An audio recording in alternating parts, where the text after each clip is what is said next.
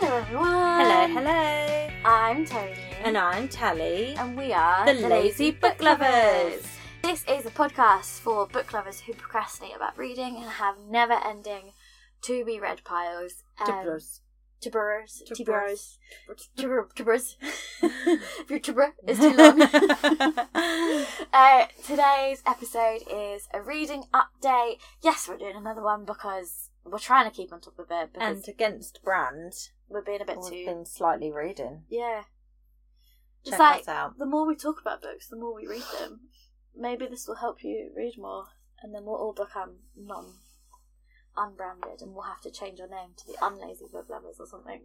But we'll always have huge TBRs because we can never read as much as what comes out. So. Yeah, I mean, my TBR fills half my wall. I've got to recount mine because I counted it at the beginning of the year, and I've been adding on and taking it. But I think I need to do a proper recount. Yeah. But I'm on I can't even 400 unread probably at this point because I'm double stacked on the bottom shame shelves. I actually don't even know how much is in here. I've never counted. Yeah, I've got to start moving my books from the bottom two shelves in my bookcase because the little one has started moving, and she wants books because Mummy reads books. So I want books. That's nice. Love her. But I forgot that I had to do that with my son when he was younger, and I'm like, I really can't lose two shelves of books. Two bookshelves. I tuned out this phase. I need.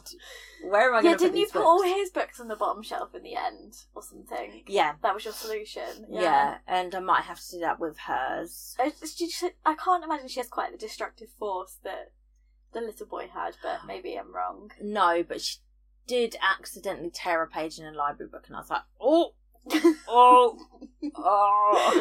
felt that. I'm gonna have to admit to that when I drop it off.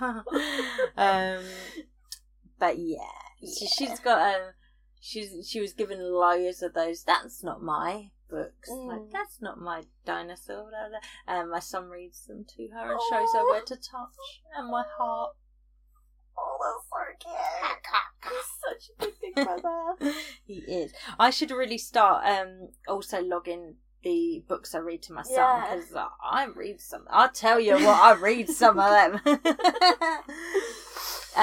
So my son has got really into Animal Arc books, and I remember reading. I was saying to him, I used to read those books. Yeah, I was like, I used to get these from the library and read them. Oh, my heart. Yeah, I was obsessed with them. Yeah. Shocking. So it's really cute reading them with him. It's a new character now. Yeah. But yeah, I love it. So, the adult books, or YA books I've been reading recently, I won't do the kids' books. It would be funny though. I don't think. How big would your read count be if you included all the kids' books? I mean, we do at least 3 to 4 books a day. So, yeah. And then my daughter's books of that's not mine, I read them a lot. So I have got 4. I've got 4. Oh my god! Check us out. Whoop whoop. Or you feeling like going first? Oh, go on then. Because I've got a really funny named one first. Yes, I've been waiting for you to talk about this one. So, I read Bored Gay Werewolf by Tony Santarella. And this came out at the beginning of this month, maybe the 5th, maybe? Something like that. I can't remember. But I read it, I read it and reviewed it literally the day after it came out or something. This is so fun. Yeah, I thought really fun. Just by the cover and by the title, I was like, I bet that's I've going to be actually a got good 2 book. copies of this now as well. Really? Yeah, because I got one in a book box. So, Bored Gay Werewolf follows Brian. He's an aimless slacker and he works at a bar, and he's a waiter at a bar. And so when we join him, we know that he's dropped out of college. He is kind of just aimlessly surviving, but barely. Him and his work colleagues, who he doesn't have friends, but they're his work colleagues that he spends a lot of time with. They go out drinking every day after work and drink a lot, so he drinks a lot.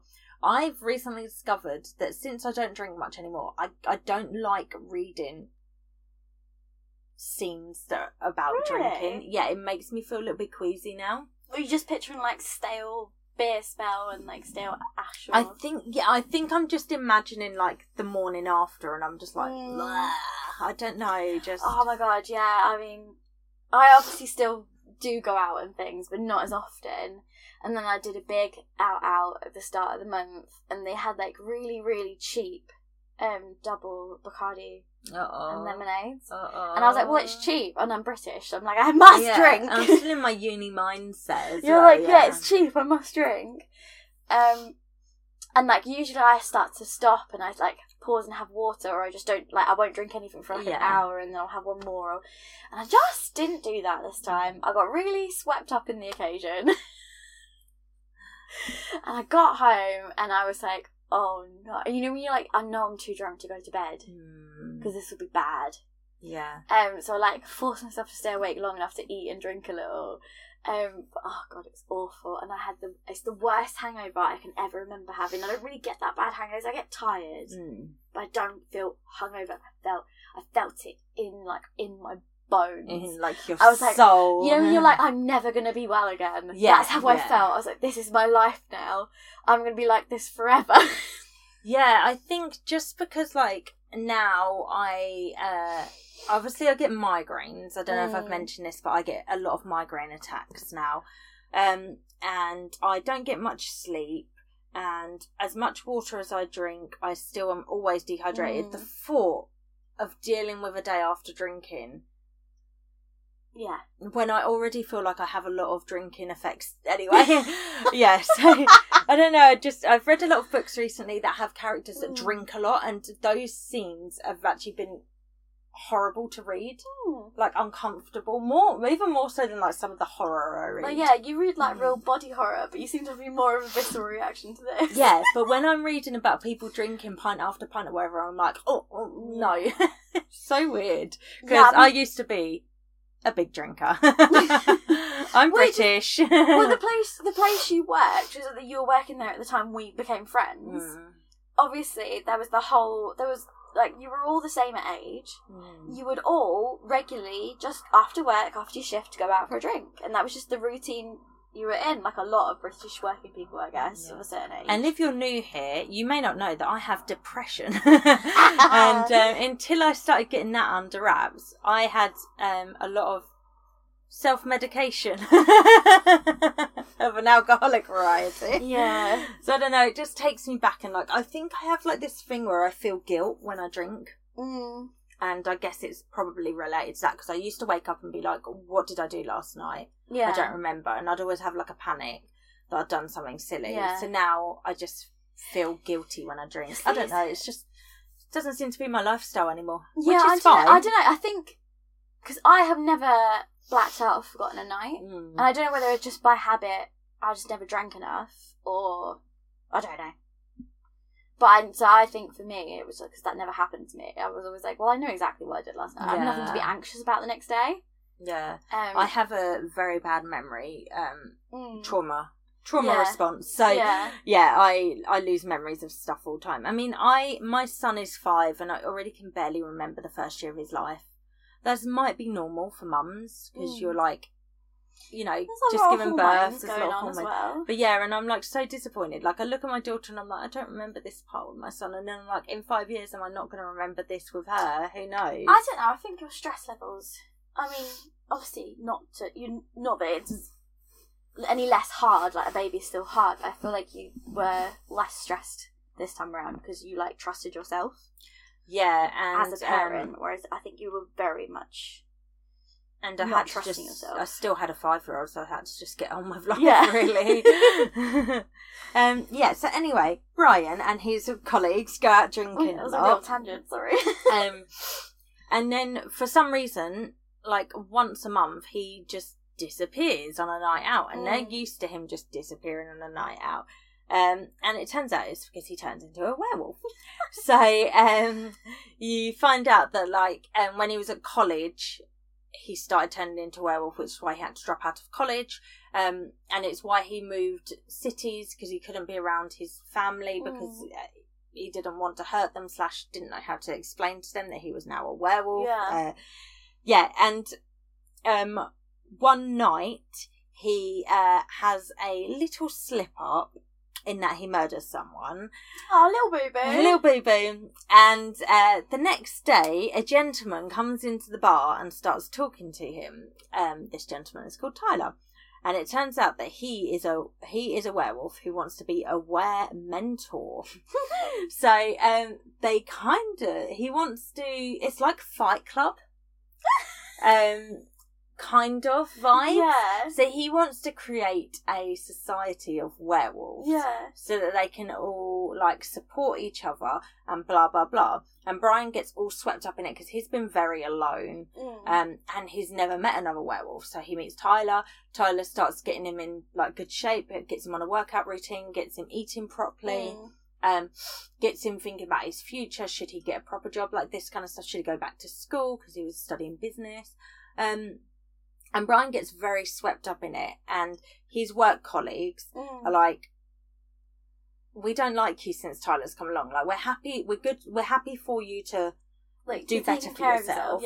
But we don't like Tyler, and we don't trust him. And and in a kind of Fight Club sense, it's very, like, toxic masculinity. Yeah. And it's a really good kind of a discussion on how the self-help community can be almost cult-like. Yeah. And really draw you in. And the fitness community. Exactly. Yeah. So it's kind of, it was really fun. It was very millennial.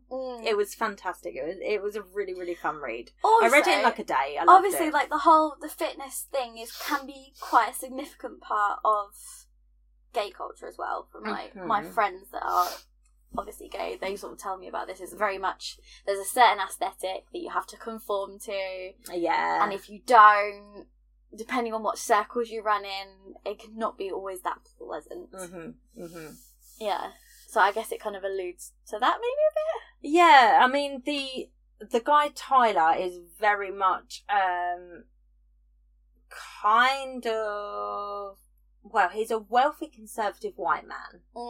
He may turn into a werewolf, but all of his friends are also wealthy conservative white people. And there's a certain element that runs through it as well. Like the London tech bros.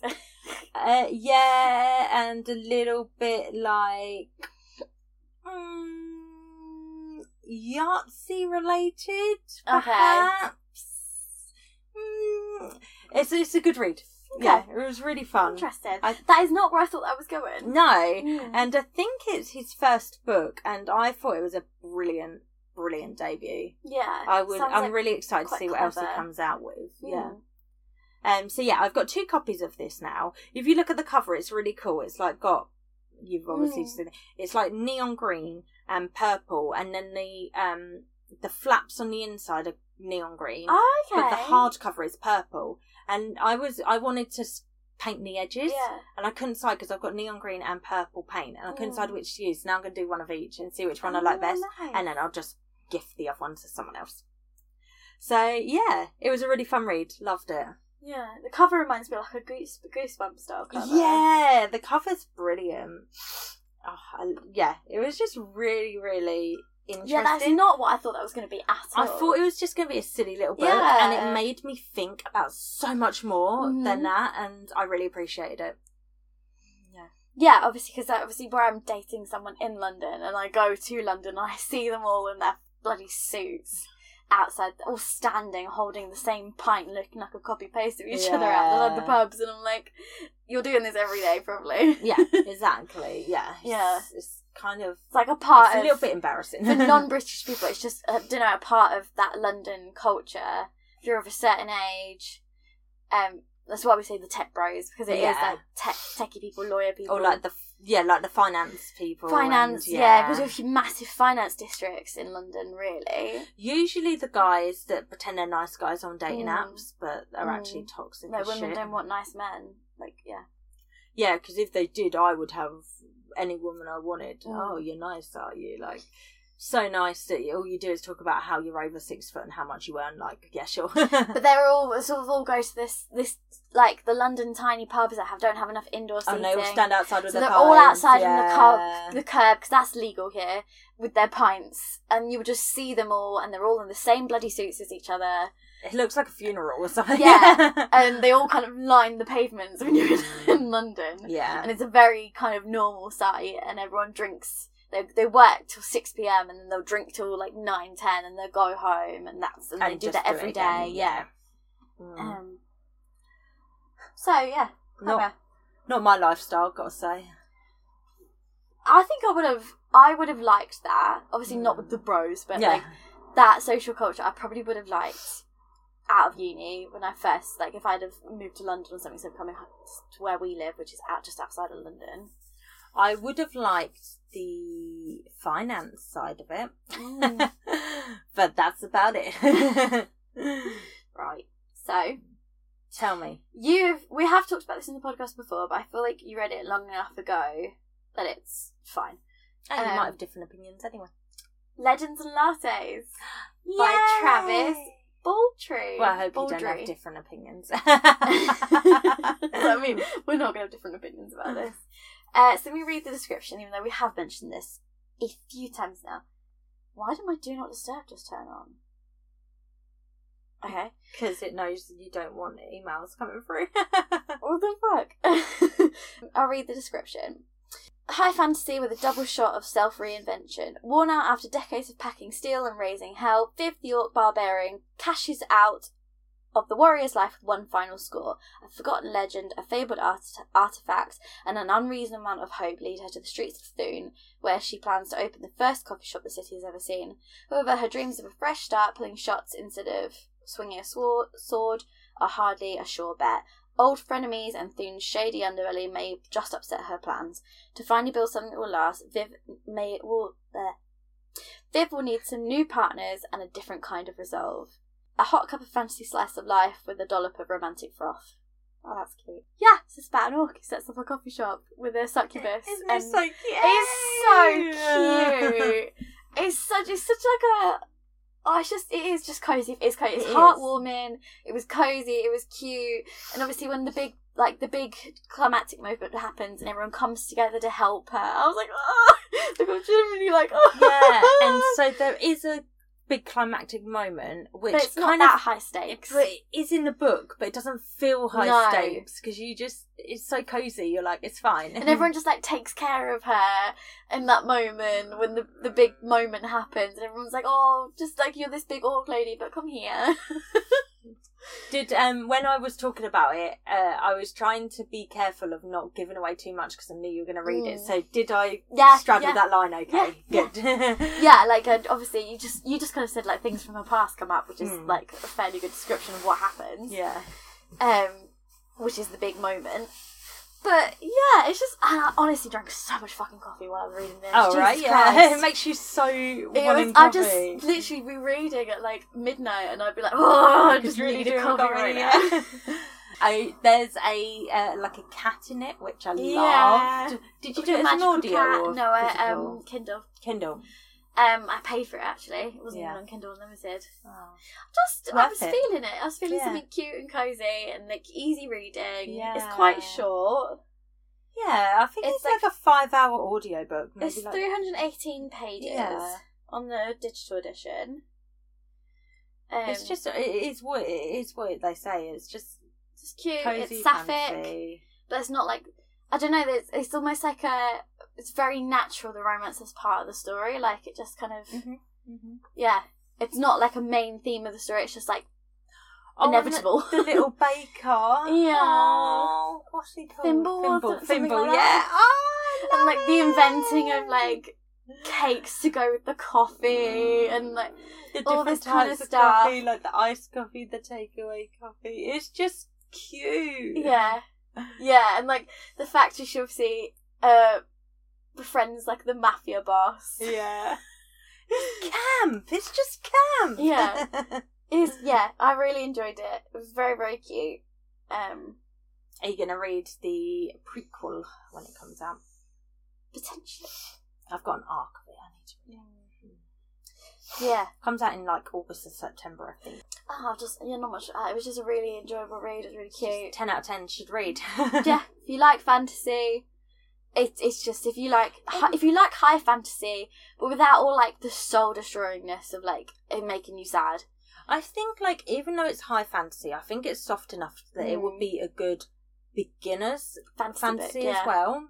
Yeah, yeah. It's just cute. I loved it. I loved it. I think I will. I obviously we did a cozy fantasy Rex list for an episode. Go listen to it. Yeah. I can't remember what episode number it was, but it was recent. I might sort of have a little look through because some of them are on Kindle Unlimited or are free on Audible.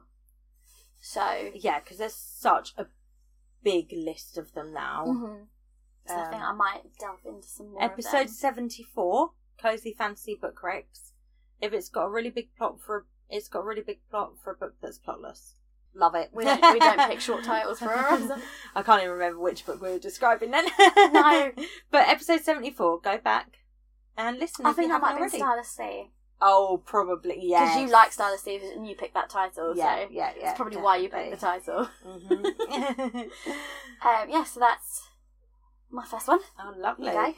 Okay, I read a book that's been on my TBR since it came out in 2021. Okay. And I finally got around to it. The Appeal by Janice Hallett. So, what are you talking about? No, this is a murder mystery thriller. And she's got a third one that's come out now. So I've been meaning to read them. So I finally started. So I read the first one. And they are all... they're all murder mystery thrillers, and they all have a mixed media element. Okay. So this one, I recommend for all of them, if you can, get physical and audio at the same time. So mixed media, for people who don't know, what does that mean? Okay, so for the example, the first one, the whole entire thing is written, you're reading emails and message exchanges, and that is the whole book. The second one is a podcast, so you're reading podcast transcripts. So I've been told it's very good to listen to the audio with that one. And the third one, I think if I remember correctly, it's like a cold case. So it's written as extracts from true crime books. Oh, okay. So none of it follows like a linear narrative, and none of it's all done through that medium. Very bitty as well. Yeah.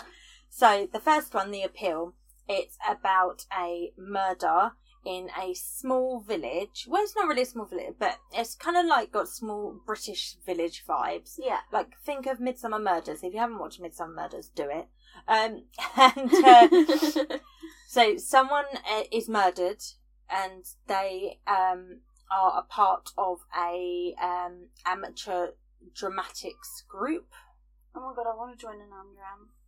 And they're also a nurse in like hospice care, and they also potentially have something from their past. They used to work in, I can't remember where they worked. They used to do like Doctors Without Borders type thing in another country.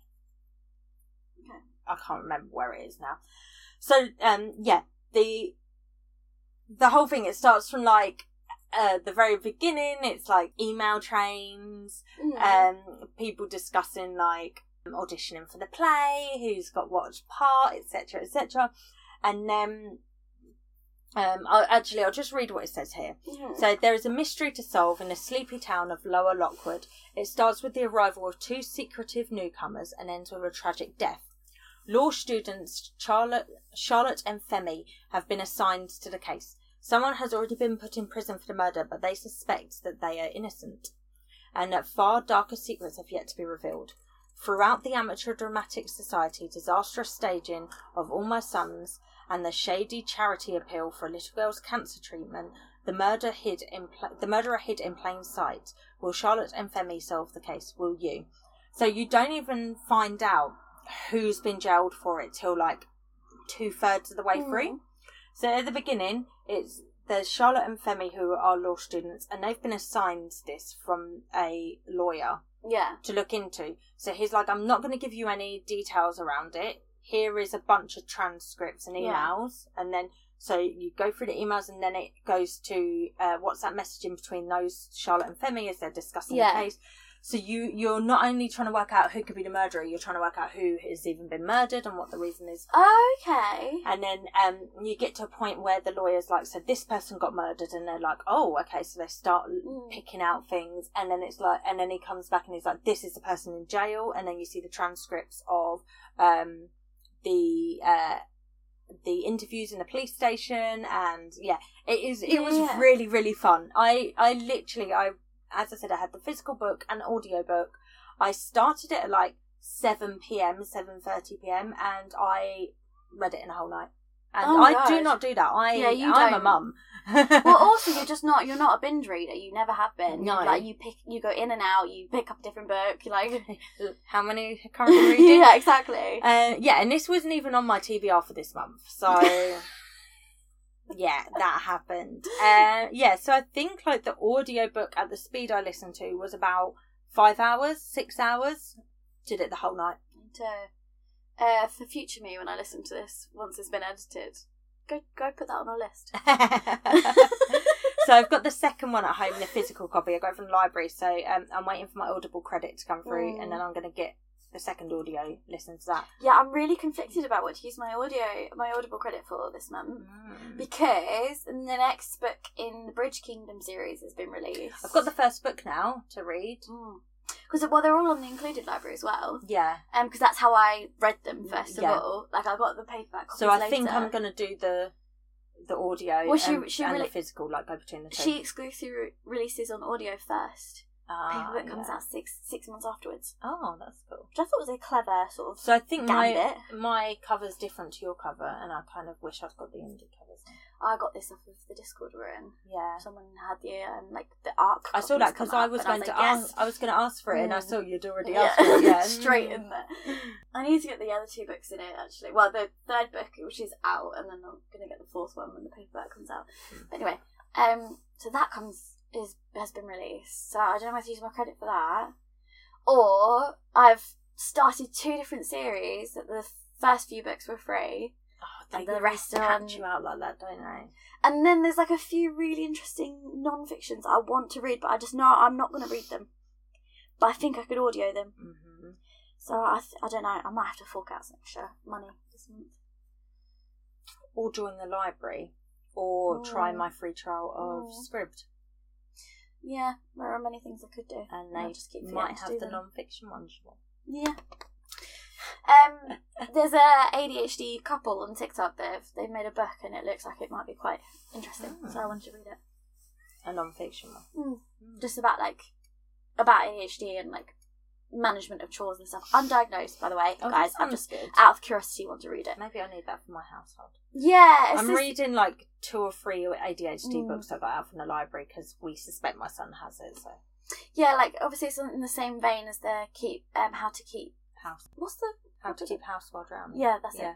Yeah, by Casey Davis. Can recommend. That's 50 pages, and it was a really good book, and it's helped more than a few people that I've given it to. I need to come back to that. It emotionally killed me after like 10 pages, so I put it down. Yeah, but once you get through, because she was like, I'm walking you through this therapy book quick style. She was like, so we address the emotional components of cleaning first, and then we move on to the practicalities. Yeah. I think it's in the same vein as that kind of book. And obviously applying these things to my everyday life, diagnosed a lot, has made my life significantly easier with things I didn't know other people didn't struggle with. So I'm like, I feel like reading more would be helpful because it's already helped me. Definitely. But anyway, I've been very conflicted about what to use my. Also, on that note, I will put in our links my referral thing for Scribd. If you use it, you get 2 months for free. I get a month for free, which is cool as well. But you get 2 months for free. Yeah. So you can test it, and then if you don't like it, just cancel your Because obviously, non-Amazon based options. Yeah, and they are always worth exploring. They have ebooks and audiobooks and podcasts, and they have a lot of like graphic novels and stuff on there. So. It's me now, isn't it? Yeah. Alright, so this is a listen. So I love that you're giggling. Well, this is that that series, the Waldo Rabbit series that I've been listening to. Oh, yeah. The funny one. Oh, did you have to buy this one? Yes, I think. I can't remember at which point. I don't know if my next one's now not free or if this one wasn't free. I can't remember now. So this book is called The Rabbit, Great and Terrible, which is Waldo Rabbit book 3. For those of you who haven't listened to previous reading updates, basically in this world there's different countries. Our main character, whose name I can't remember now. No, his name is Waldo, but his surname isn't Rabbit. I can't remember his real name actually. I'm starting to lose track. But he comes from a place with dark sorcery. He is normal, and he's from one of the 5 ruling families where dark sorcery is kind of like the status quo. And he's grown up in a very different kind of world where there's zombies that got everywhere, and there's like slaves and there's sex slaves. But they have sex slaves who like enjoy the sex and they choose that life and stuff. So not in a dark way. It's not dark, guys. Yeah, so only the first one's included. Yeah, I think the second one not included. Alright. They enticed you in with the first one. Yes, the first one's called the Sort of, and it's like brackets, sort of, Dark Mage. He's meant to be really dark, but he just doesn't like killing that much. And he's a really terrible liar and stuff like that. And then he's meant to take over his mum, because he's the last surviving child of hers, of like 7 children. He's the last one surviving, so he's going to be her heir. And they're like, he's not tough enough to be the heir. And when you reach a certain age, you go on a quest to prove yourself. And they're like, okay, well, he has to go on his quest early, and there's certain terms he has to hit before we'll accept him as like your heir. If not, you have to pick someone else.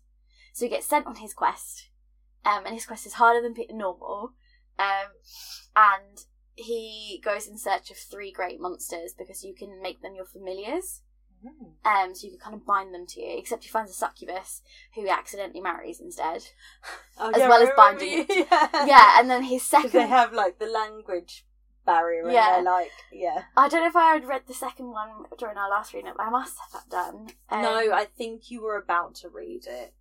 It's earlier in my story graph, but that doesn't really mean much. I don't remember you talking about it, at least, but maybe you only told us about the first one. Like the general premise. So in the second one, he finds a ogre, and it's a gay ogre who likes BDSM. And like he's like, oh, I'm really sorry, like ogre guy, like I'm not. I love that these are put under classics. Like they're tagged under classics on Audible. Like he's like, oh sorry ogre, I'm not gay unfortunately, so like I'll just be sleeping with my succubus wife, because him and Alice, the wife, end up getting together. And the ogre's like, oh that's fine, like I'm fine with that, but I do want the whole whips and chains thing. And because he's grown up in like a dark castle, he knows how to torture people, but he also knows how to torture it in a pleasurable way because of the sex slaves. So he's like, okay fine, I can do this, it's alright. And so they're always alluding to like weird acts. BDSM acts. He's like, if you do this, like, because they're going on a quest, he's like, if you do this part of the quest for me, we'll do so and so later. And the ogre's like, yes master. Oh my god, that sounds brilliant.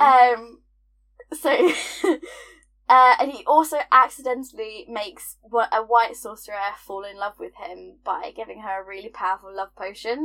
What is it with him and accidentally falling into these things? So, like, she's, like, convinced she's going to save him. She's, like, a white mage, and they come from a country called Avalon that's very, very powerful. And she's like, oh, I love you.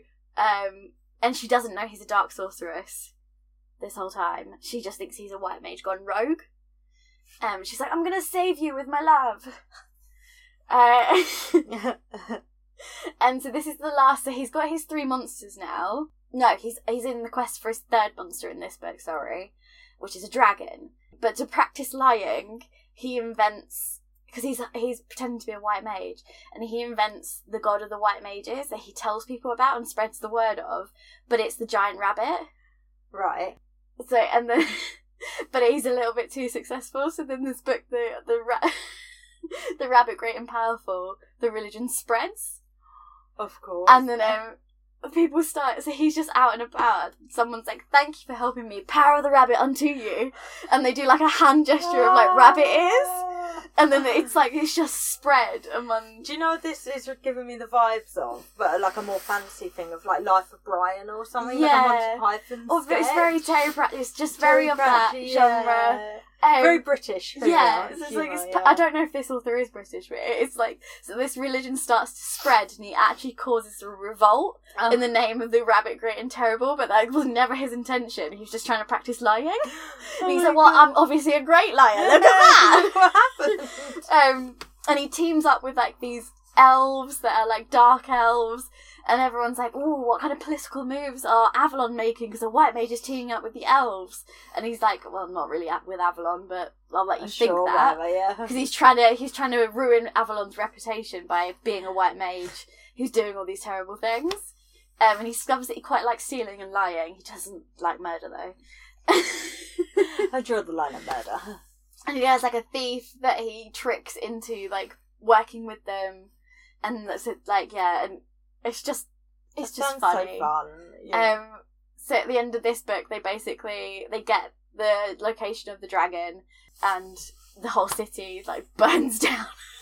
So everywhere he's gone, there's just been chaos behind him. Just like la la la. Yeah, and he's making enemies left, right, and centre. His like grandfather is a lich who likes to kill his relatives. And he's been hunted by his grandfather just because. Just for lols. Yeah, so his grandfather killed one of his brothers and stuff like that. That's so funny. It's a good fun, and it's lots of like, because he's grown up where like stuff is very normalised, like nakedness. He's like doesn't have any prudishness about being naked, but his wife is from this country they're in, where they are quite prudish, and she was always like, "That's wrong," and he's like, "But why?" Yeah, why is it wrong? And she's like, "What are the best breasts you've ever seen?" He's like, "Well, my mother has quite nice breasts." And there's like lots of misunderstandings. It's just good. It's fun. Sounds good. It's enjoyable, and I've been listening to them, and I've been listening to them at But work. you're just chuckling away. Yeah, giving yourself away. So for those of you who don't know, because a lot of people with Audible don't know, there is a Plus catalogue that is included in your subscription. So it doesn't take your credit for the month. So you can listen to anything in there, as many as you want for the month, and it doesn't take a credit. So they often have like the first or sometimes the second of a series to catch you. Yes, to entice you in. To me. They did this to me with the Red Rising series as well. The first 3 were free. Yeah, and there's 7 of them. You. And that one I haven't gone back to yet. That's also on your list. Mm-hmm. Oh, that sounds so fun. I've got the first one in my library, so I can't wait to give it a try. Yeah, it's good, silly. If you like fantasy and you like a bit of tongue-in-cheek humour, you'll like this. Yeah. And like the ogre that's gay is obviously a very stereotype of a gay person, but it's meant tongue-in-cheek. It's very British humour. It's the only way I can describe it. I'm assuming this author is British. I don't know. Or he's just captured it very well. But it is very Terry Pratchett. It's not punching down kind of humour, basically. So that was my second. Sorry. I'm just looking up the author, see if I can find out where. Yeah. Where he's from. I haven't even said the author's name, have I? No. Oh. Nelson Treater. He's American. Is he from New York or Boston or something? He's from Massachusetts. Is that Boston? That's the state, isn't it? I don't know. New Bedford he's from. Well, and he lived he's also lived in Knoxville, Tennessee, Naples, Florida, Tampa. Oh, he's Portuguese American. Yeah. He's a Catholic, a registered Democrat, a sarcastic bastard. He says a lot about himself, and he sounds brilliant. Yeah. Brilliant, excellent. I can't wait to give that a try. I've avoided listening to the first one because I'm worried that I'm then going to want to listen to the rest.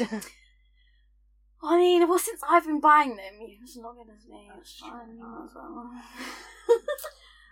You can be my third device again.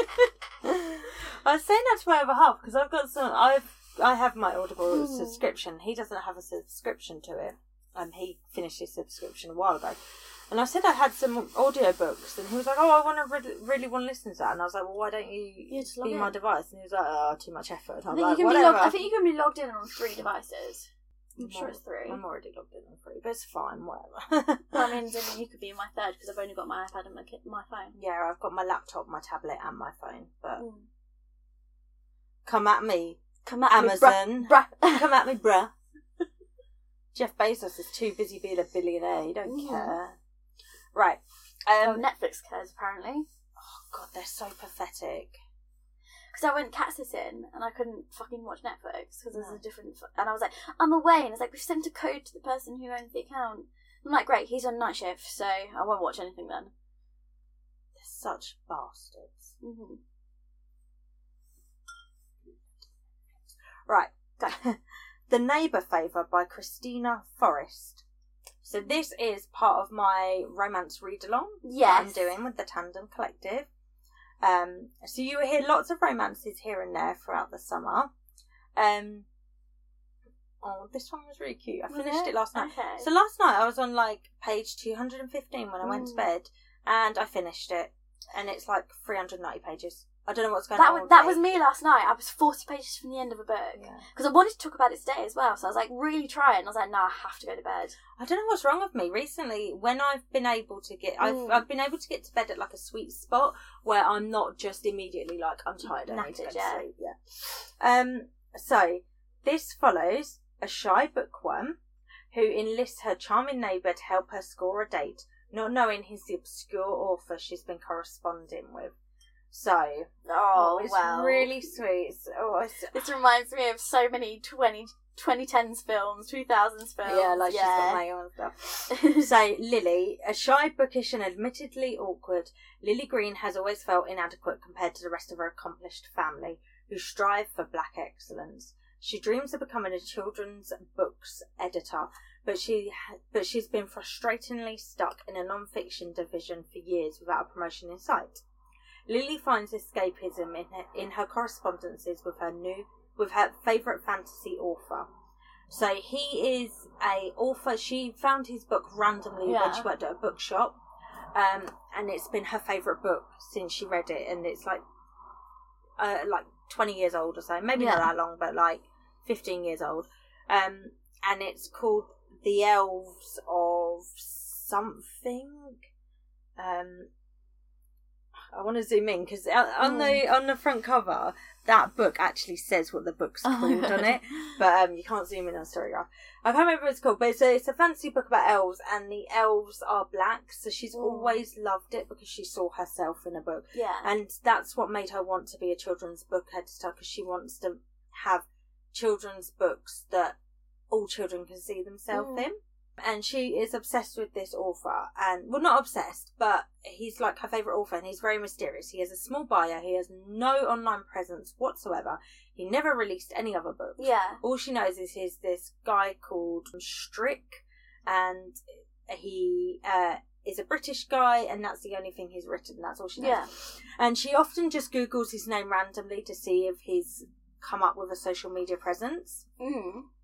And one day when she's on the underground, she Googles his name just while she's on the underground, and she finds out he's got a website, and she's so excited. She goes on like the contact me form, and she types him an email just saying like how his book changed the course of her life, like blah blah blah, how much it meant to her, like every bookworm has ever pictured doing to their favourite author but doesn't have the guts to do. And then he replies, and then for like 6 months they're like pen pals, like email pen pals. And he says about how he just won't go back to writing. That was like a one-off. He's now a travelling reporter and blah, blah, blah. And then they chat for a while. And then they decide, like, they start getting a little bit flirty. And then they're like... So the first third of the book is their email exchange before it goes into, like, the now. And then they decide they're going to... they get a bit flirty. He says he's never been to New York, which is where she lives. She says, this is what we would do on a date. And they start talking. And then they decide on New Year's Eve they're going to have a video call. Yeah. And then he just never shows up. And then he emails her and he's just like, I'm sorry, I wasn't who I said I was. And then when she tries to reply, the mail is blocked. Like, she can't email him. And she is literally heartbroken. Like, she feels entirely heartbroken.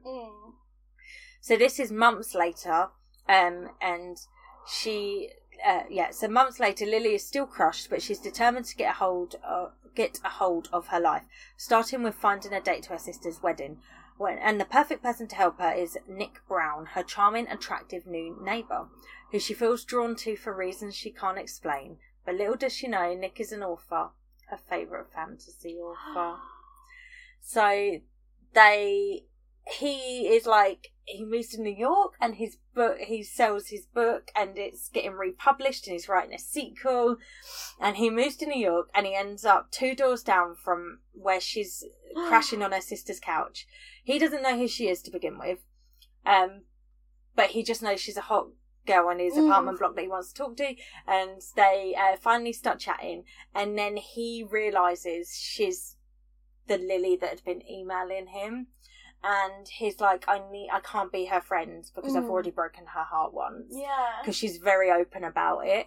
And then, but she's like, no, I find you quite attractive. I think we should hang out. Yeah. And then, they decide to just be friends, and he's going to help her find a date. It's so cute. Oh my god. So what is the age difference? If she read his book when she was younger? Yeah, she wasn't a child. So they're literally just a couple of years age difference. Oh, okay. So he wrote it when he was 22, and she found it when she was 19 or something like that. Okay. So she was an adult, and she wished she'd had that as a child. Sorry, I missed. And that was the reason why she wanted to go into publishing. So yeah. Oh, I like and that. then she helps him, I don't know, get a bit more confidence in himself and not be a unknown author. Yeah. And yeah.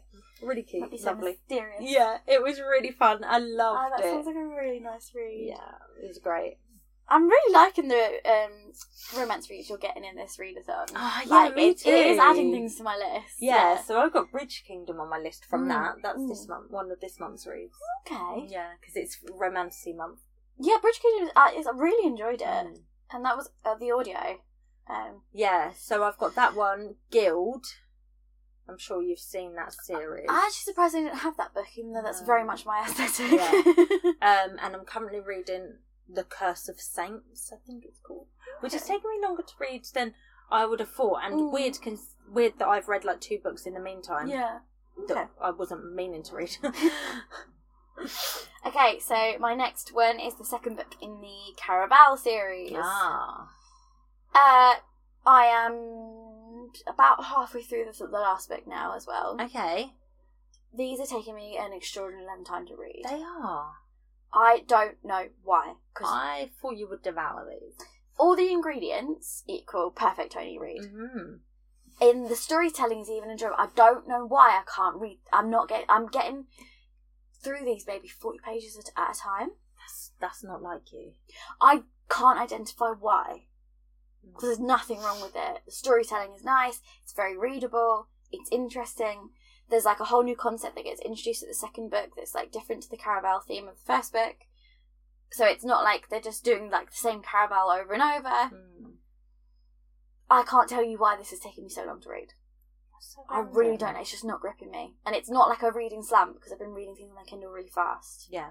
Reading other things. I've been consuming audios really fast. I don't know. I really can't tell you why. But the end is in sight. Yeah, and that's how I'm feeling. I feel like I'm slogging through to the end, even though I'm enjoying it when I'm reading it, and I can't tell you why.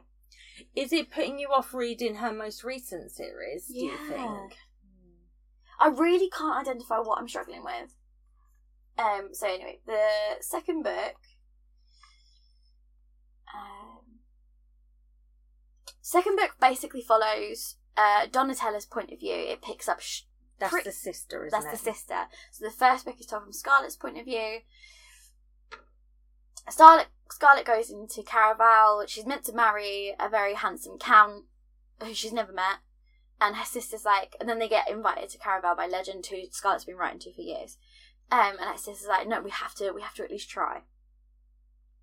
So they go to Caraval. Well, Scarlett goes kind of against her will, but then when she's there, she's okay, I'm here now, I might as well throw myself into it. And shit goes down. Nothing in Caraval is real.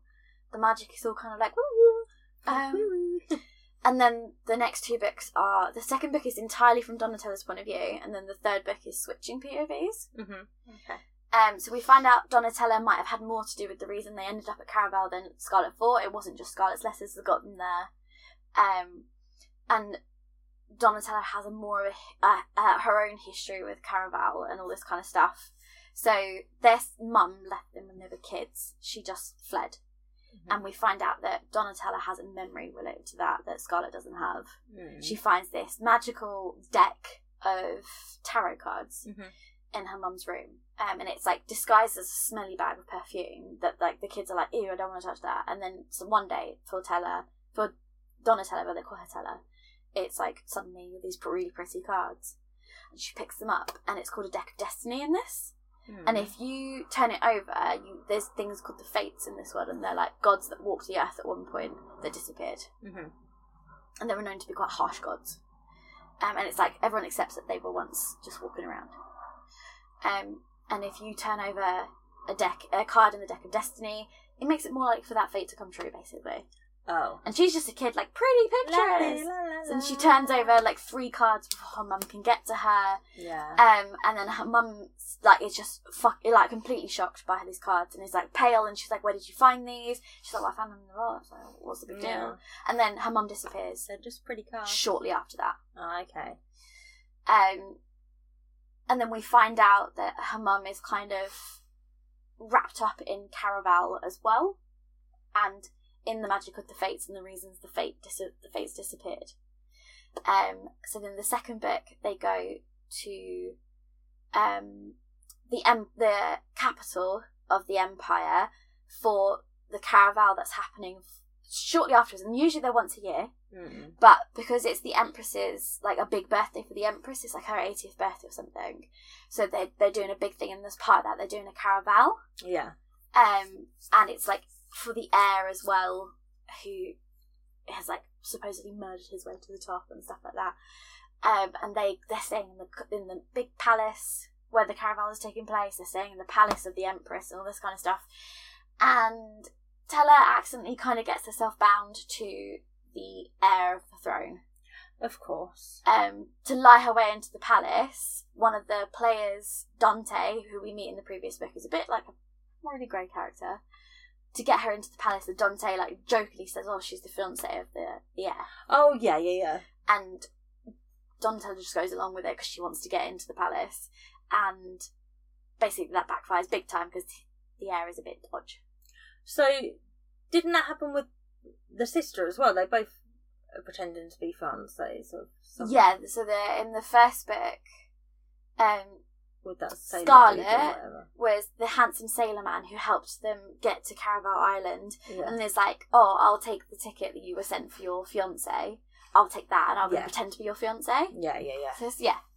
So they both got pretend fiancés. Yeah, and basically the heir is like, you have to make this believable because I was already engaged once and she died, and there's lots of rumours about that. So if this engagement turns out to be false because the rumours have already spread, you've already fucked it, he's like, then I'm going to be in big trouble and it'll make my like role as the heir difficult. So he's like, for the week of Caraval, you have to play the part, then we'll say it's part of Caraval and Caraval ends. But it turns out he is a fate that's escaped from the deck of destiny.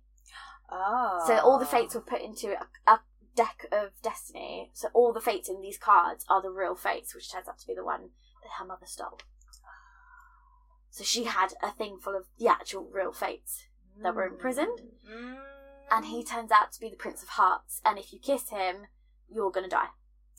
Oh. And she kisses the Prince of Hearts, and he's like, find me who Legend really is. So Legend's the guy who runs Caraval. He's like, find me who Legend is by the end of the 7 days, or you're going to die. What a situation to find yourself in. Yeah. So then she's trying to solve because Caraval is a riddle, she's trying to solve the Caraval riddle. Meanwhile, Dante just keeps like fucking showing up and being all like mysterious and morally grey and handsome. Is this happening at the same time as the first book, or after? Second. After. After, okay. So Scarlet's with her. So Scarlet, the events of the first book have happened to Scarlet. She finds out that the handsome sailor is actually a player as part of Caraval, Mm-hmm. and is actually Legend's brother. Okay. So he's been an actor in Caraval for years. Yeah. Because Caraval, they don't age. So he's been alive about 300 years. And he's been playing in Caraval with his brother for years. Mm-hmm. And she's like, I'm done with all the lies. And he's like, I've been a professional liar for like 300 years. I'm going to struggle with that. Sorry. So when they first go to the palace, she's like, basically Scarlett's whole thing is she's like trying to learn to trust Julian. Because like she's in love with him, but he's like he's a bit dodge and he lies a lot. And he did a lot of dodgy things during Caraval to her as a player of Caraval. So that's like Scarlett's story. But we don't really find out about because we're all at Donatella's point of view, and Donatella's just like trying not to die for the second book, basically. Okay. And there's just a bit of a kind of twist towards the end. I feel like you see it coming, but again, we don't always. That's a bad thing of who like Legend really is. Basically, we find out who Legend is. And this whole thing with the fates gets a bit more complicated. So does it mean like there's a whole like it's not just the I've got to Caraval send you again? that review now that you've almost finished, so you can watch it. Yeah. So again, like I don't know why I'm finding this really slow and hard to get through. It's annoying because it's going to put you off picking up the next series. Yeah, for a bit, we've got isn't it? morally grey, like hot men. Got a game element. Yeah, there's solving puzzles, there's weird gods, there's magic. Don't know. Couldn't tell you. These are enjoyable. Like I'm not saying I'm not recommending them either. Yeah, Don't just know. they are. They just aren't gripping me. Like I'm just reading strange. Because it has all the elements that should be it. something you to get obsessed with. It's the perfect storm, and then the Caraval has lots of symbols associated with it. Like red roses and keys and yeah, and the fates obviously have all symbols associated with them. I will pick it up. Yeah, I still think you'd enjoy it, and then I can let you know if I work out anything with it that's not vibing or whatever. I can't even tell you. Interesting. The characters, sometimes don't have a lot of depth, but they have enough that it doesn't feel shallow. Yeah. Don't know. Maybe it's just a product of its time in that it's just, if you'd read it at the time, you might have loved it. if I'd have read this when I was a teenager, I would have absolutely fucking loved this. Yeah. I think. And maybe now you've just read so much in the fantasy genre. Yeah. Yeah. Can't tell you. Okay.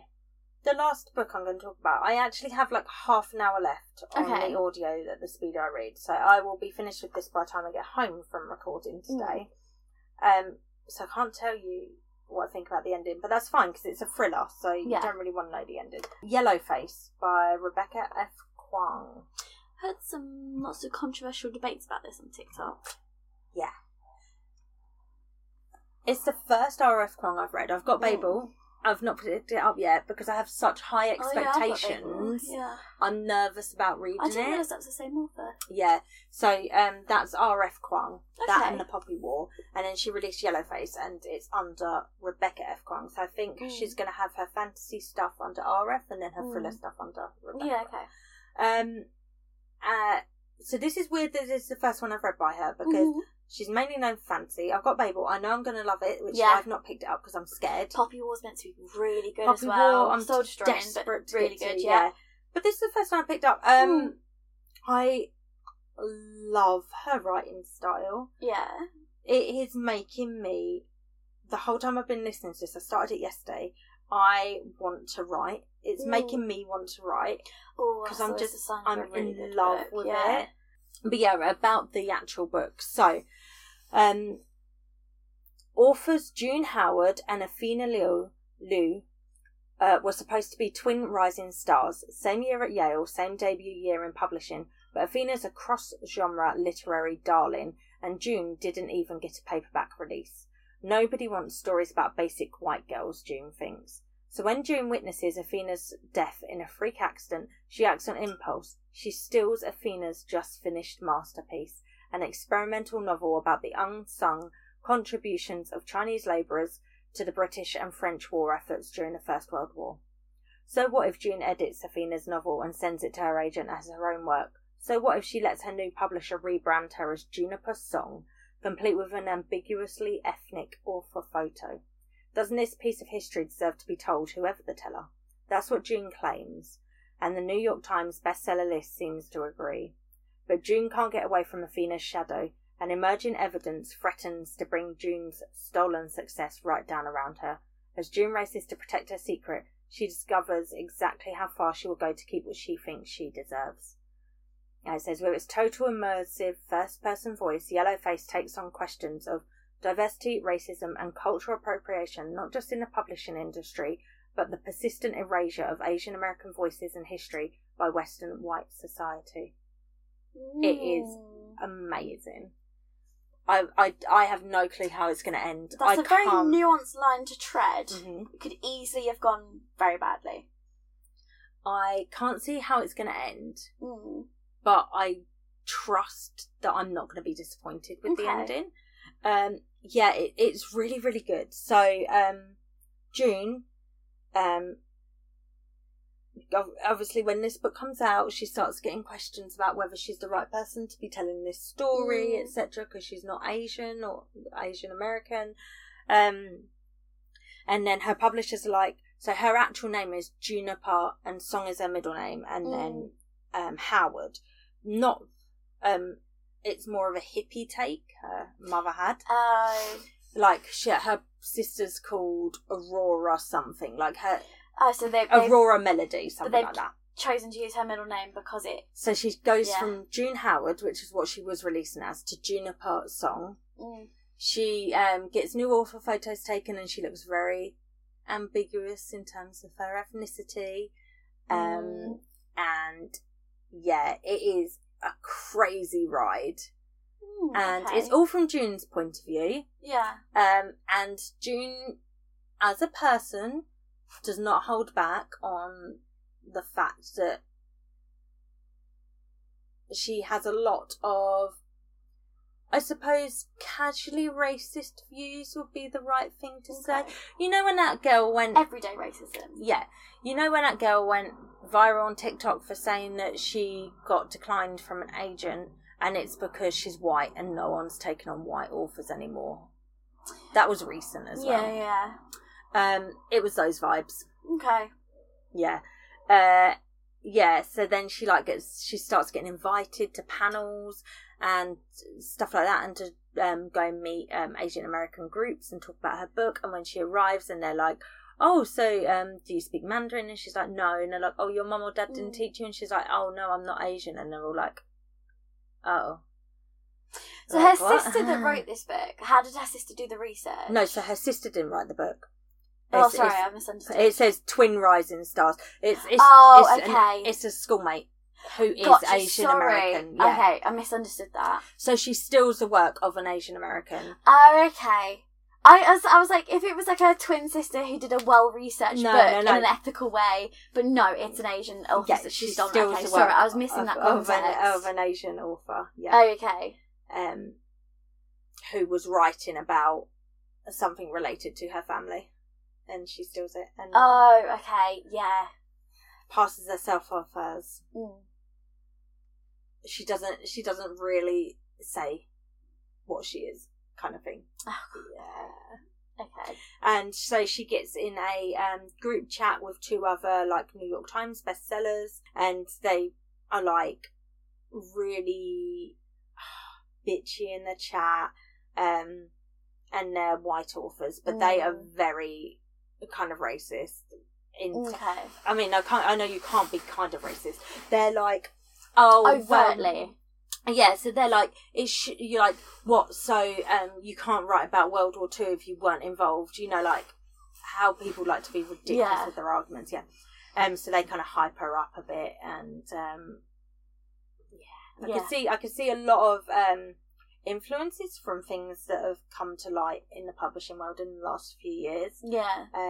I think it's a fabulous book so far. As I said, I haven't finished it, but from what I've read so far, I trust it's going to be an ending I'm happy with. Okay. Yeah, I saw like there was a whole bunch of TikToks going in about the name. They were like, it's a slur, and like that's the point. Mhm. Yeah. they were like, yellow face is a slur, and it's like, yeah, and that's like the the point. eyes. Yeah. I saw someone talking about it. So if you haven't seen the cover, look up the cover. It's just a yellow cover. It says yellow face, and then it's got like Asian eyes on it. It's the only way I can explain it, really. And people were saying, oh, did they have to draw the eyes like that? They look slanty, and it's like, What's the point?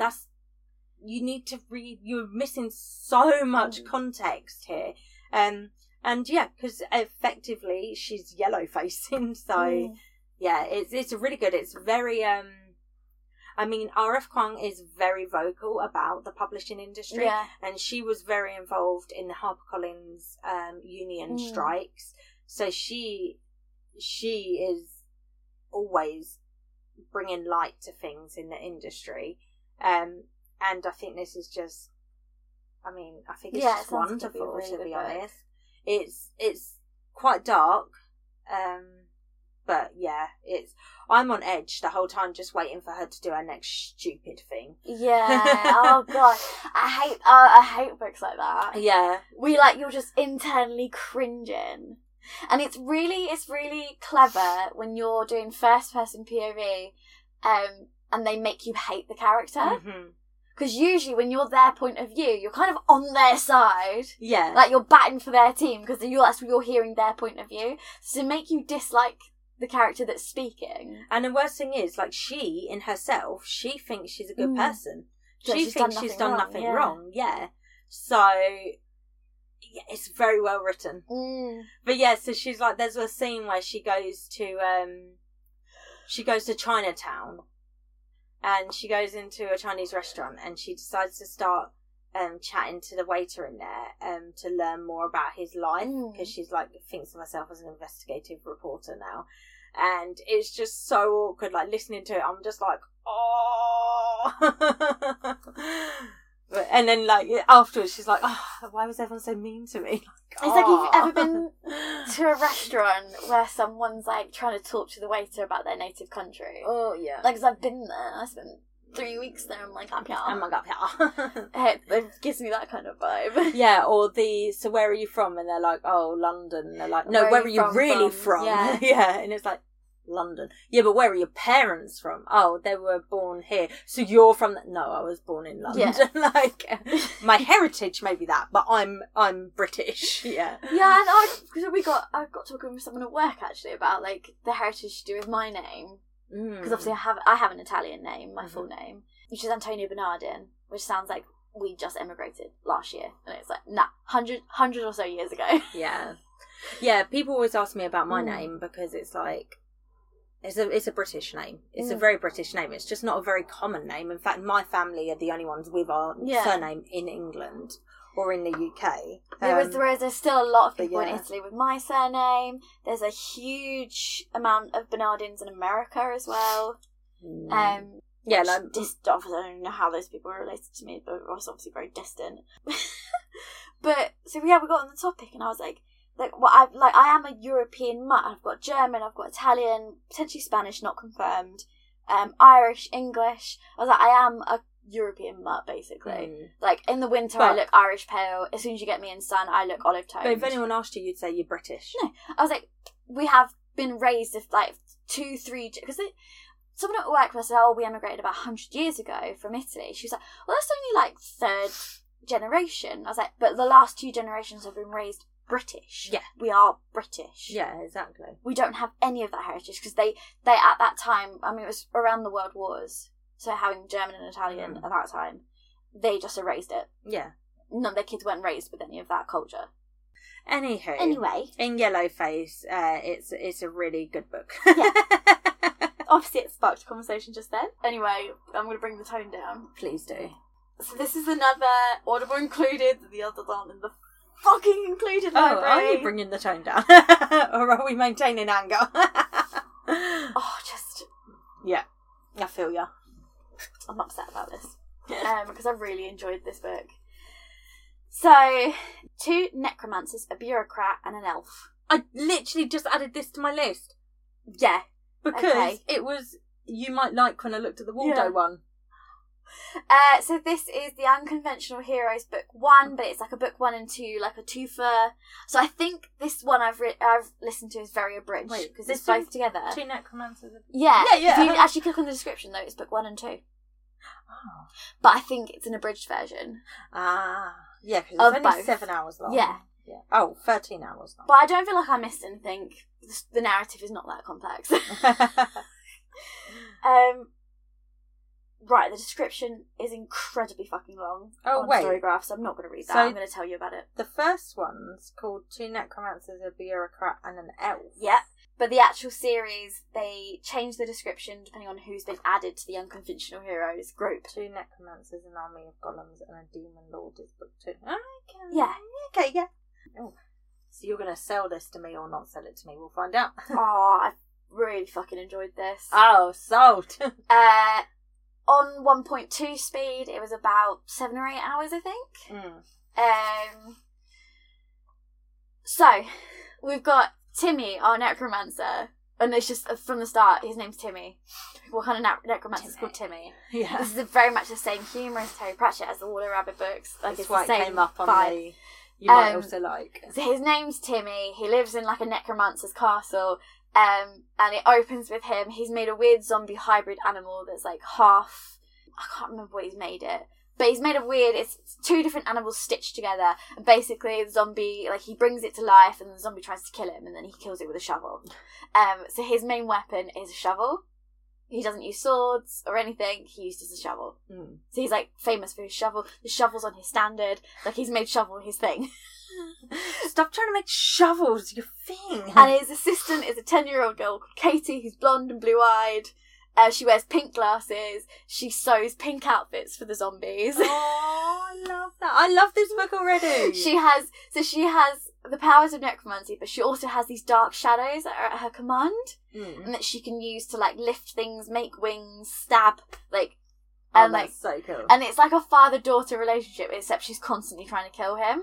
But he's like, it makes me so proud because all he's preparing for is for the day. He's like, I need to make sure the castle's in good condition for the day when Katie overthrows me.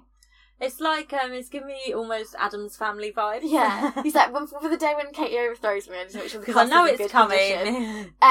And he's like, my little evil apprentice is so cute. Aww. And he ruffles her hair and she tries to like stab him with shadows. And he's like, oh, miss me again. Oh my god, I love this already.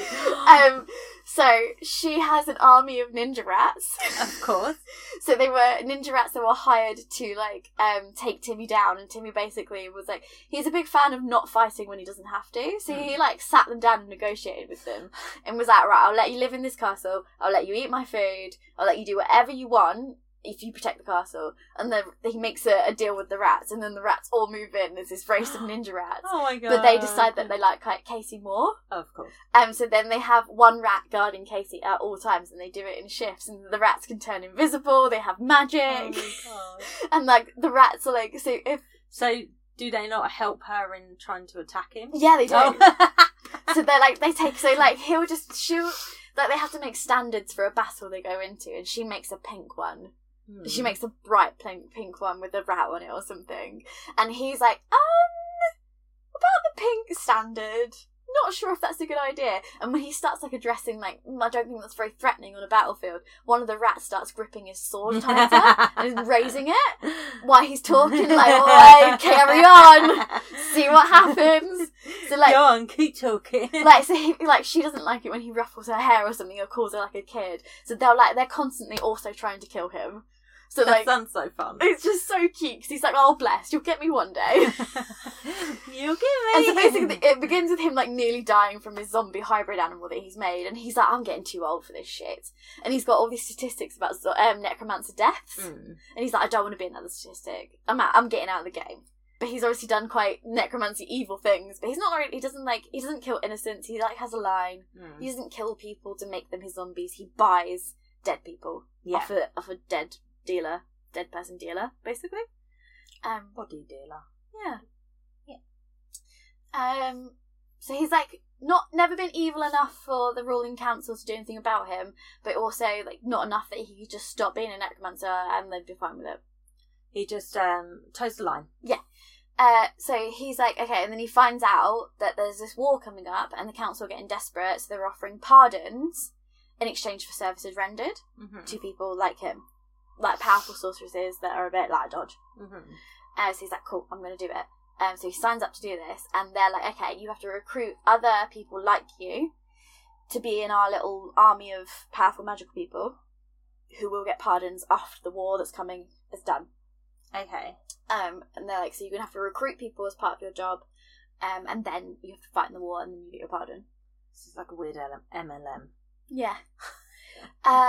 So then he's like, yeah, sure, fine, whatever. If I must.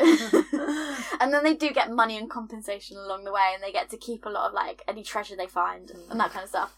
And so then he goes and recruits this elf who's, like, well known for, like, burning down entire forests and is a little bit batshit.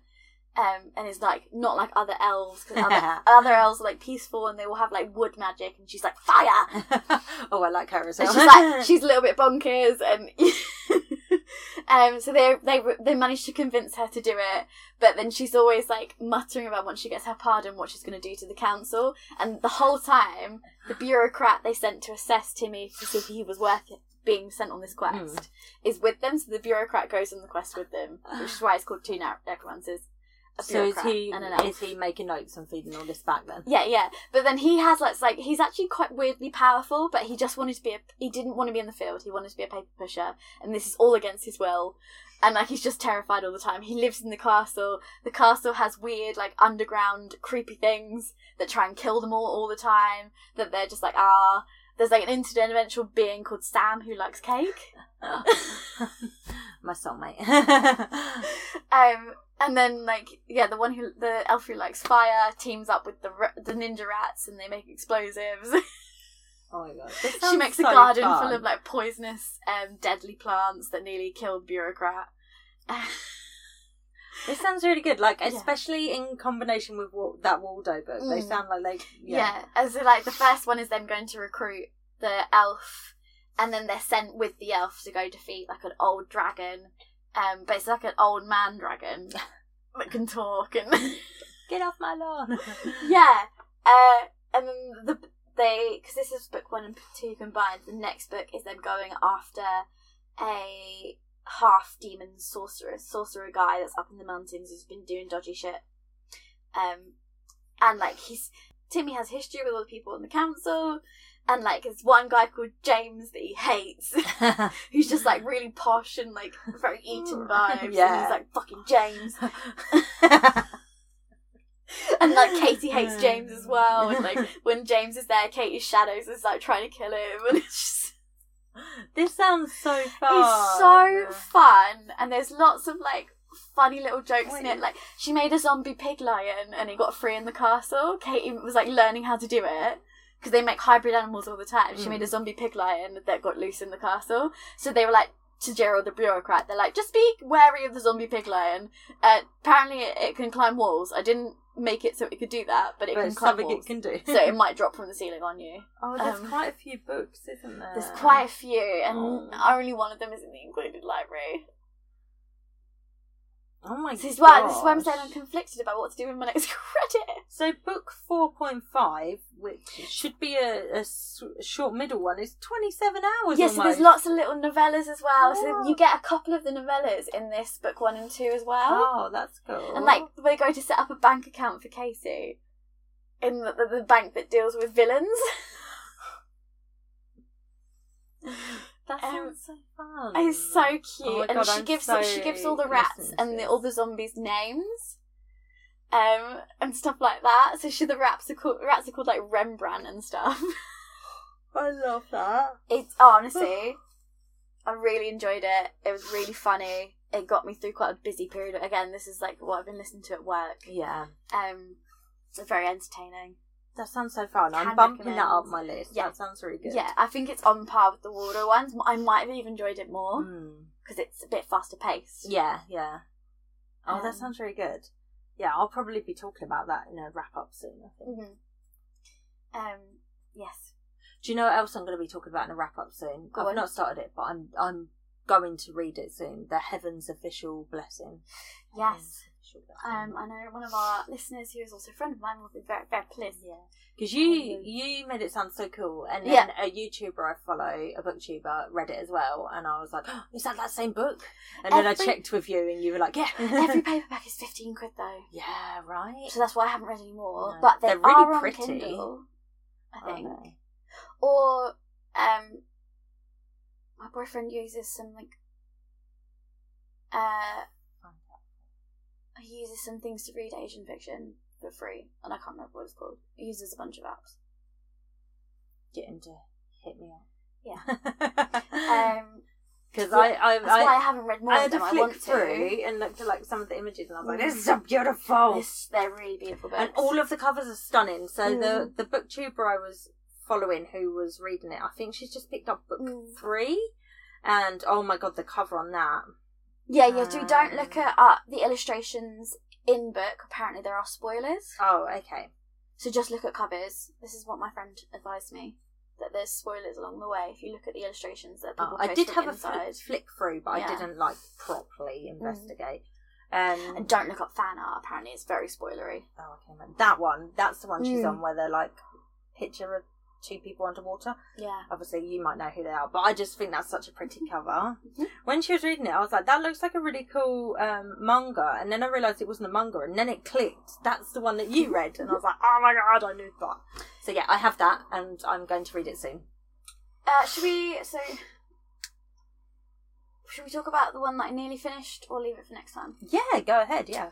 So I nearly finished Twisted Love by Anna Huang. Oh, have you started reading that series? Mm-hmm. Oh, okay. It's a bit of just on a whim, because I've realised they're all on the included. I was going to say, is it on not included, Kindle Unlimited?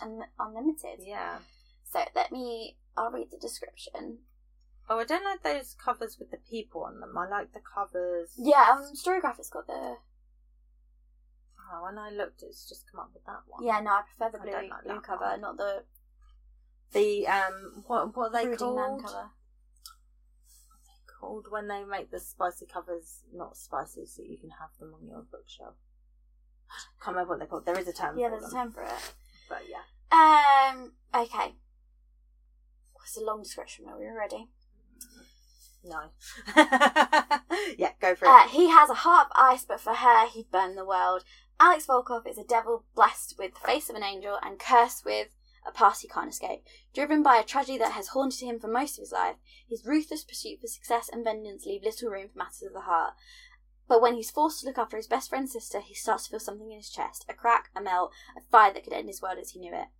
Ava Shen is a free spirit, trapped by nightmares of a childhood she can't remember, but despite her broken past, she's never stopped seeing the beauty in the world, including the heart beneath the icy exterior of a man she shouldn't want, her brother's best friend, her neighbour, her saviour, and her downfall. Theirs is a love that was never supposed to happen, but when it does, it unleashes secrets that can destroy them both and everything they hold dear. I just had a little flick through the reviews. I don't know why. I expected this to just have low reviews. There's a lot of really high reviews. I went into this with low expectations because it was supposed to be, it's a 300-page easy read on Kindle and it was free. I really enjoyed this book. Yeah? Hence why I've nearly finished it but not finished Caraval. I'm really confused by why I assumed it was... Because it gets lumped in with these dark romance ones, which obviously we're discovering as I've been reading them, they're not generally good quality. So I had really low expectations, and it's on a lot of trope lists, and I was like, this is probably not going to be great. Okay. It is really readable. The characters are really enjoyable, even that this is one of those times where the icy, calculated man has been written well. Okay. And there is passion between the couple, despite the fact he is quite cold and calculated, and is sort of using her in a way. Kitty has appeared. A wild Sybil has appeared. Hey, Dickard. Where are you going? I'm just going to climb over the mic. Well, the beanbag is upside down, so that might be... You can use my leg as terrifying. a little tree branch if you want. Can I pick her up? Will she be alright with that? She will let you just put her in a place. She just won't let you hold her. You go. So sometimes a little lift. Quicker now, to be honest. Yeah. That's what I was thinking. It's going to take her a while to work that out, isn't it? Yeah, she's I think they're 16 going on 17, or they're 15 going on 16. I don't know. They're old. Kiddie interlude.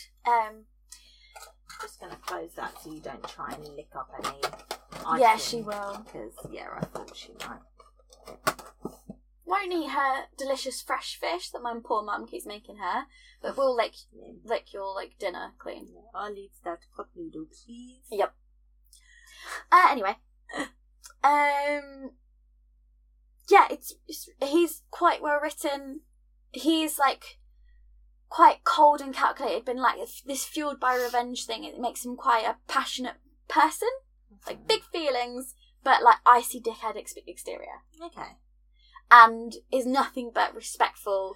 So, when he inevitably softens for the female, it makes sense to his character that he did that, as opposed to, when they're very rare and then suddenly they're like, oh, I love you, miss. But, or that they're not I love you.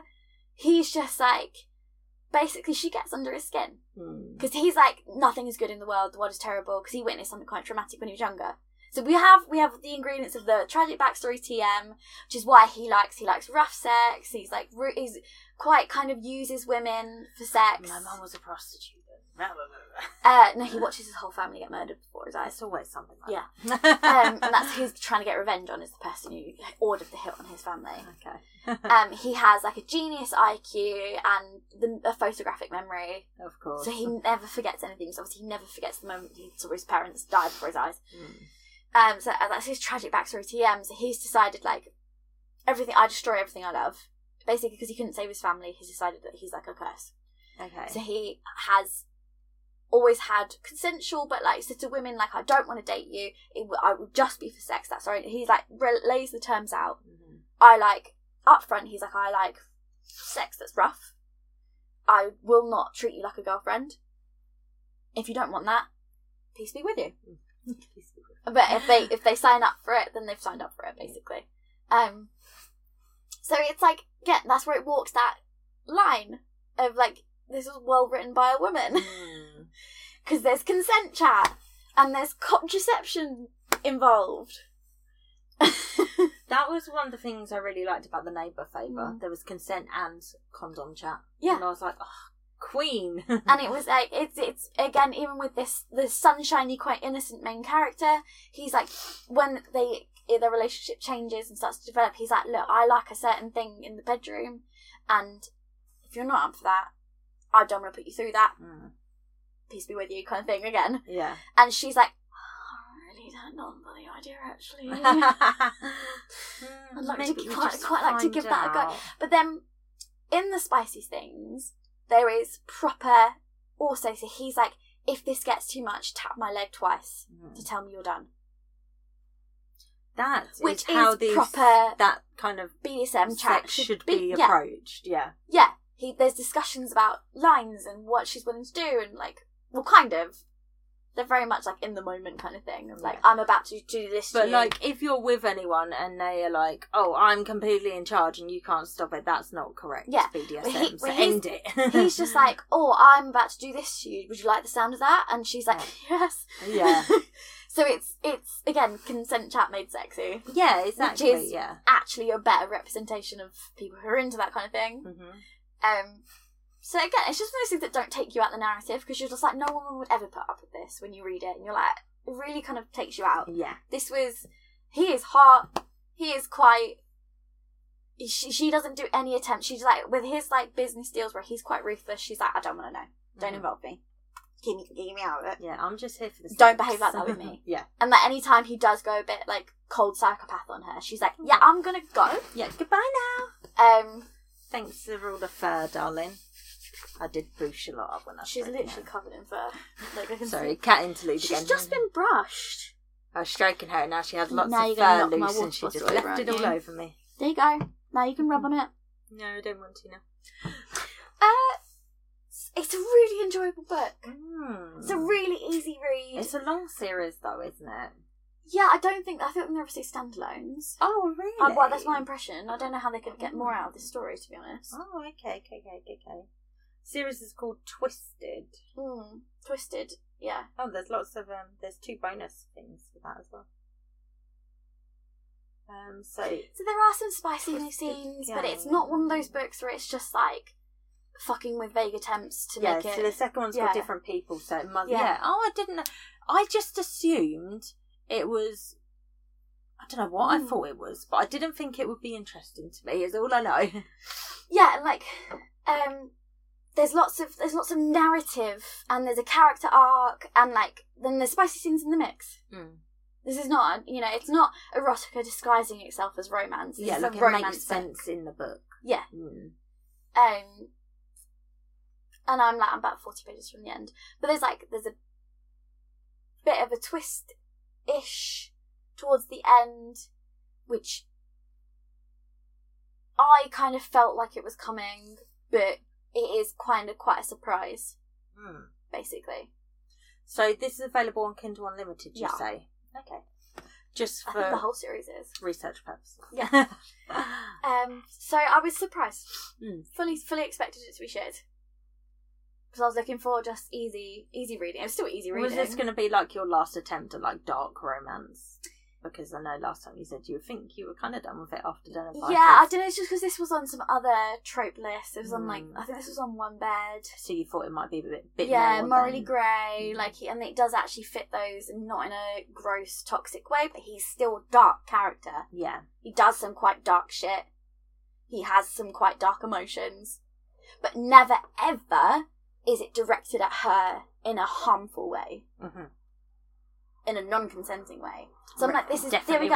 Like, this is passionate, this is romantic, this is what a romance book is supposed to fucking be like. Yeah. Not these ones where he's like, and then I circled this 8 times, and then... What was that in? Oh, that was Promises and Pomegranates. Oh, that's it. Oh. No, Den of Vipers, like, the passion was believable in them, even if the consent chat was a bit dodge. I take issue with these ones where, like, why else would you accept that behaviour from someone? Unless there has to be a certain amount of passion involved. I'm sorry. I just... Them attempting to justify it of, like, I feel free in the coldness of his... the flame of his... There's no flame. Yeah, what are you talking about, mate? Yeah. Anyway. Oh, that sounds fun. I will potentially check that out then. That was a nice surprise. I do have a long list of what I want to read, but I will potentially check that out. I think if you just want an easy read, it's a little bit fluffy, but a little bit gritty-ish, gritty adjacent. Yeah, sounds good. Yeah. Perfect. That's everything. That was a good little wrap-up. I like that. Actually, I think it's good to do these regular small ones. It wasn't that small. No.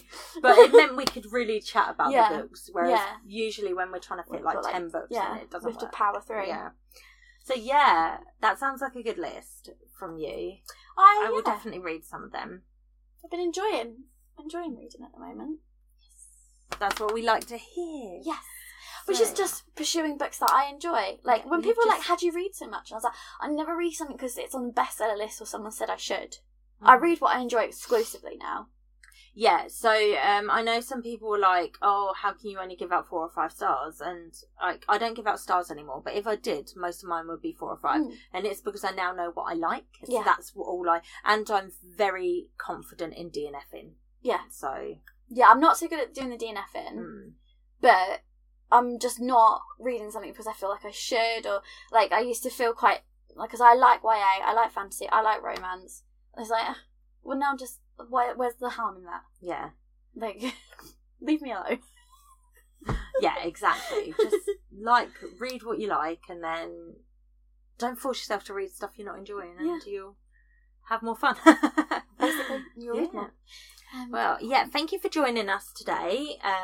Please connect with us somewhere. We've got Instagram, TikTok, YouTube. Please come and say hello on YouTube. We would love to have you over there.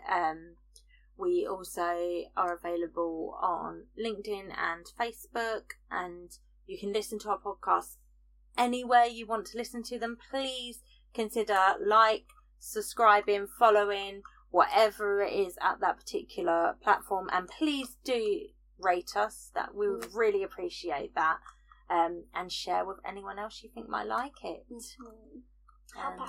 We will see you next week for a to be decided episode. Yeah, because we don't plan that far in advance. No. So speak to you next week. Love you. Bye.